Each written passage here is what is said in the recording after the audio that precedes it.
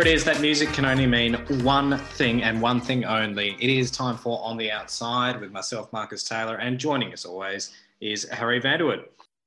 Tails, welcome to the pod. Pretty big week, pretty big last couple of days. How are you feeling there in Melbourne? Oh, look, there's probably a sense of resignation about lockdown. I tend to thrive in lockdown because what happens is all these people are out there living their lives and enjoying themselves, whereas my life is pretty much lockdown conditions anyway. So everyone it's like wet weather football, when the ball's on the ground and the less skilled players get involved. Sure. That's my life when it comes to lockdown. Yeah, I understand. Sort of bringing the pack back to you a little bit. 100%. I'm already at this level and I'm more than prepared to deal with it. Yeah, well, I'm expecting to see you thriving over the next 7 days and perhaps for your sake, hopefully a longer lockdown and you can really get stuck in. Yeah, look, I'm looking forward to that. hoping that that's still on the table. All right. All jokes Shout out to our Victorian listeners right now. All jokes aside, if you don't laugh, you cry. So obviously COVID has sort of dominated the news the last 3 days, so we can't sort of talk about too much sporting-wise without acknowledging COVID. AFL, what's going on in Victoria and Melbourne and what's sort of the AFL strategy going to be over the next 7 days, 2 weeks? Well, I think they feel pretty calm about it. I would anticipate that probably for the next 2 weeks, a lot more of the Victorian teams are going to move. Just quickly on those games moving, there was, as there always are, and last year as well, rumours swirling in Tassie and Hobart that perhaps we might get be getting a fixture. And as per last year, there was no fixture in Hobart. There was no plans. The government sort of comes out and says they're in conversations with the AFL about a possible hub, and you just feel like that's never going to happen. But every time we get drawn in and we get excited about some extra games in the States. So that was good fun. I like it that you get excited about having games in the state, but at the same time, there is absolutely no way you're going to let in anybody that's, mentioned the word COVID. Absolutely not. And to be fair, imagine if you're playing games in Launceston. I don't know if Launceston's necessarily equipped to handle 100 people coming into the state. I'm not sure they've ever had 100 people come into Launceston. So yeah, that was a good point. That is a very good point. Touch base with some of the Launceston listeners. The airport isn't too bad there though now. I like their airport. It's nice. It's classy.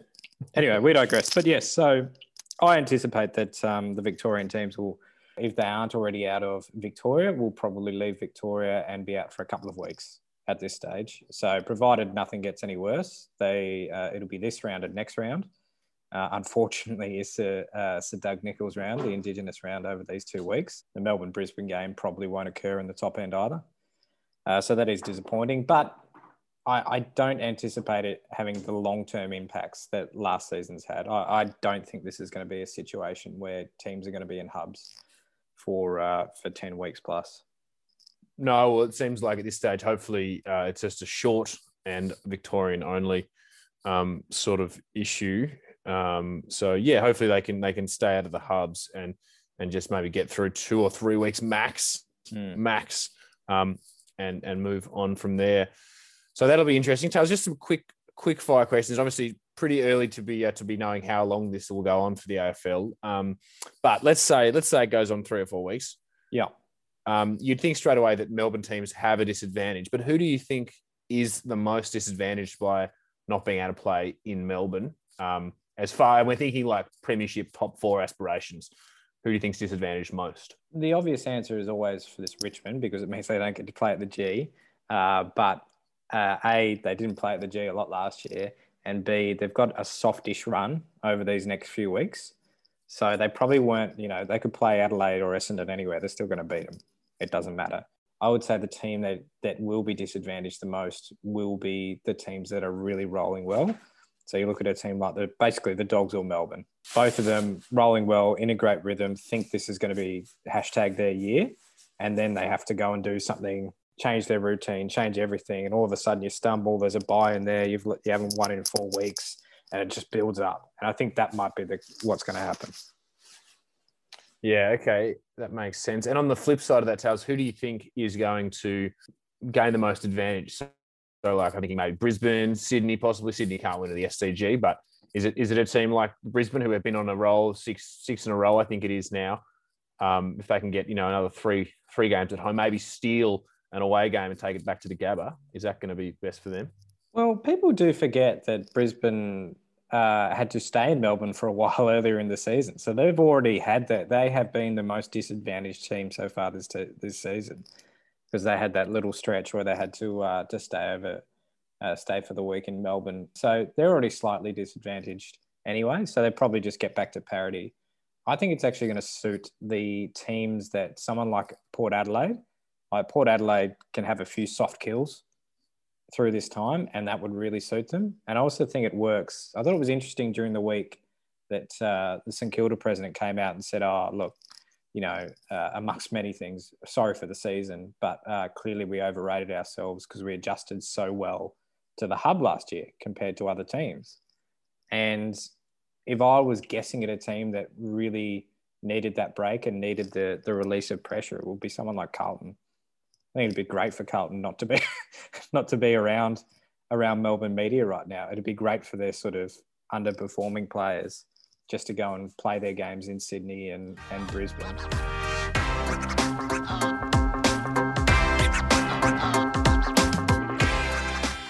I will get your thoughts very shortly on Naomi Osaka and her move during the week. But before we do that, I want to invent another segment, actually. Have we actually repeated any of our segments from the past at this point? No, but I think that's how we like it. Move on. Yeah, true. Through so we haven't had any good ones. We haven't had any good segments. This is true.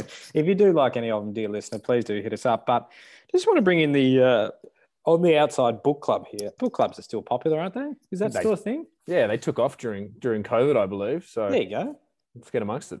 I'm in lockdown again, so we'll bring back the book club. And I just want to nominate the first book here is called The Boys Club, written by Mick Warner, who is a journalist at the Herald Sun.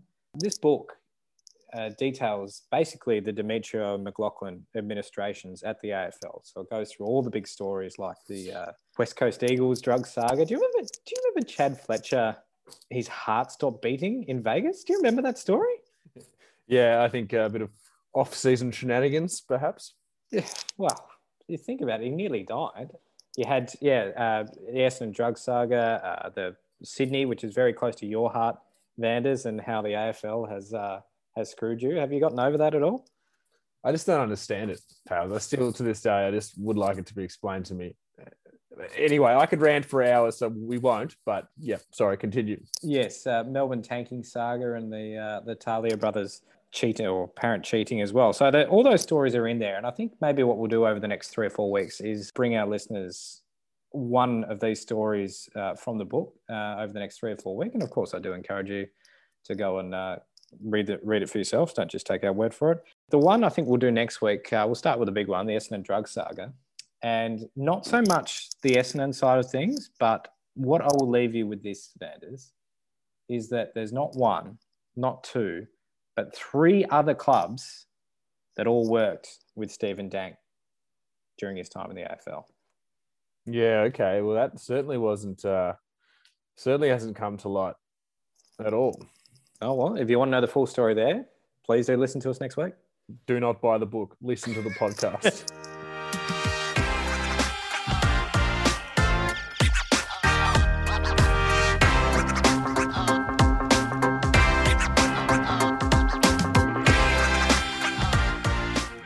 Now, Vanders, we'll get to our hot takes just shortly because I know that you're always keen to bring them up.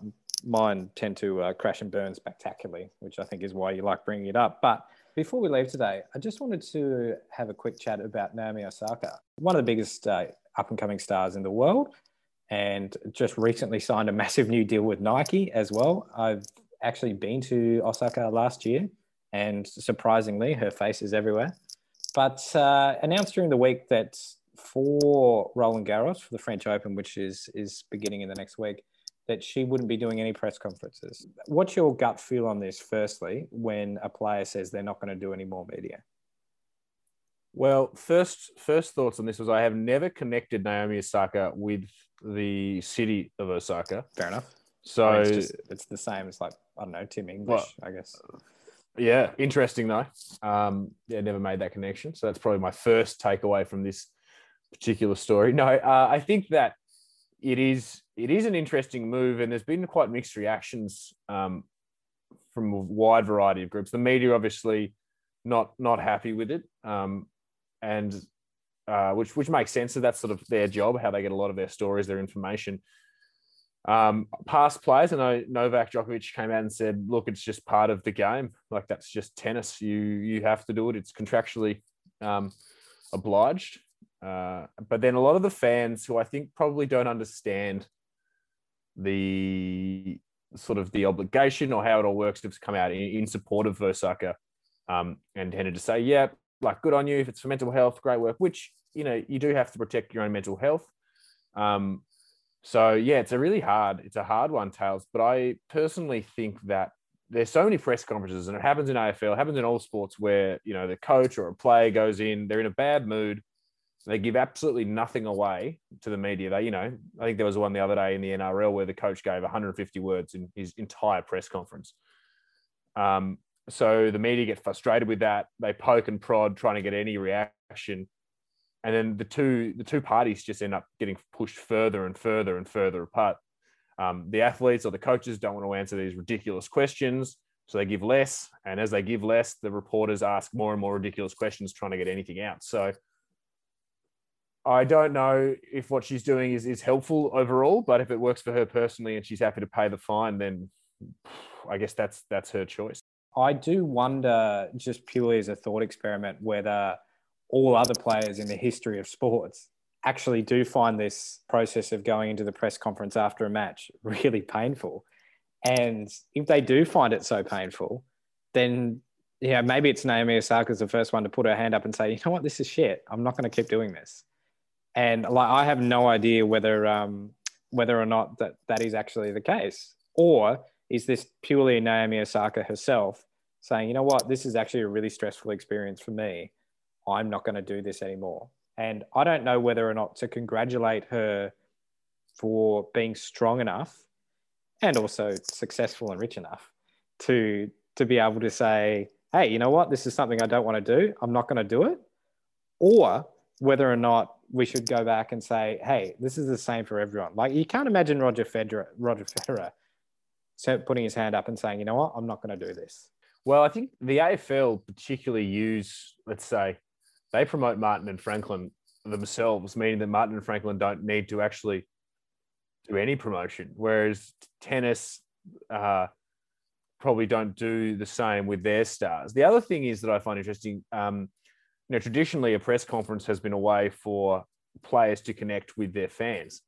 But now with the rise of social media, you know, Twitter, Instagram, videos to fans, maybe the players just aren't seeing that they're getting anything out of these press conferences. You know, they don't need to relate to fans.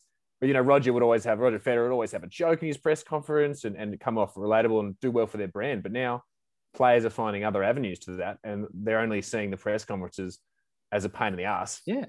And they're deciding, I don't want to do it anymore. And you look at the reactions to Osaka's post, and her fans just absolutely loved her for it. There's none of her fans sitting there going, gee, you know, I'm a big Naomi Osaka fan, but this feels a bit arrogant, so I'm not going to support her anymore. There's nobody sitting there doing that. So you're absolutely right. Yeah, I think they possibly need to reimagine the press conference and get some benefit in there for the players, because at this stage, I think, like Osaka's saying, they're just not seeing any benefits and they're happy to cop the fine. But why do they exist then? They exist essentially so we can understand the athlete better. So if Osaka wins or loses, we want to know what she was thinking when she did it, right? That's why it exists. And we dress it up in this thing about, promoting your brand and connecting with your fans and all that sort of stuff. I think that's the media, you know, trying to invent reasons for why it exists. But the reality is we want to know more about Naomi Osaka, and she doesn't want us to. So does she have an obligation to everybody that's watched her play to let us know more about her? Or is simply her playing, is that where the line ends? As soon as she shakes hands with the umpire, that's where her obligation to us as fans ends.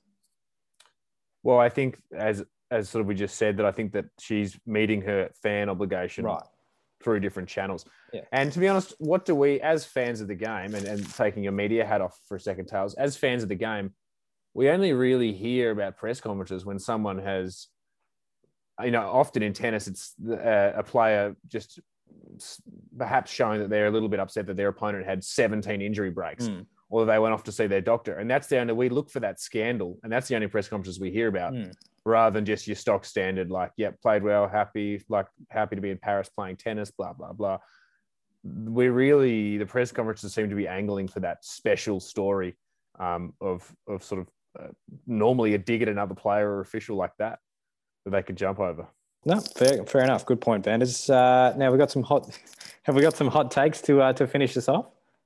Yeah, well, I wanted to review our hot takes from last week, Tails. I was tremendously unsuccessful with mine. Yeah. So last week I suggested that we will hear from Cam Bancroft this week or week just gone. He'll come out and sort of clarify his statements that he made about suggesting other people knew about the ball tampering saga. He has been very silent. There's been nothing. So that is a big cross in my book. How did you go? Yeah, well, Bancroft, I think the only thing I've seen of him this week was getting trapped in front by Pete Siddle, which is fantastic. But my prediction was David Teague wouldn't be coaching this week. So unless he is struck down by the virus in the next 48 hours, or I don't know, maybe he has a flu or something. He has a cold, or I don't know, he has he breaks down in a car on the way to the ground. Then unfortunately, I think I will fall short. So have you got anything for this week? I do. It comes from a negative place. Ooh, I love that. Yeah, my dislike of the Demons. My prediction is wheels to fall off for Melbourne this week after their first loss. Good. And 50-point loss to the Bulldogs in front of no one at the home of the Tigers, Marvel Stadium. I am actually going to go the complete opposite, Vanders. No. Because I genuinely think I don't believe in the Dogs. I believe in Melbourne. I don't believe in the Dogs at all. And I actually think the wheels will come off for them tonight and they will be utterly destroyed. And we're going to walk away going, about the Dogs this year. And we're going to be down to 3 premiership contenders at the end of Friday night's match. And the Dogs won't be one of them. After 5 weeks, it is 1-1, and they're tenuous at best. Tails, anything else for me at all for this weekend? I think that's all in sport, Vanders.